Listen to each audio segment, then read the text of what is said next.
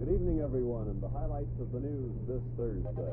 Traffic accident, one fatal hit the district. A Beaver County man is being held for murder, and more labor troubles hit the Pittsburgh area.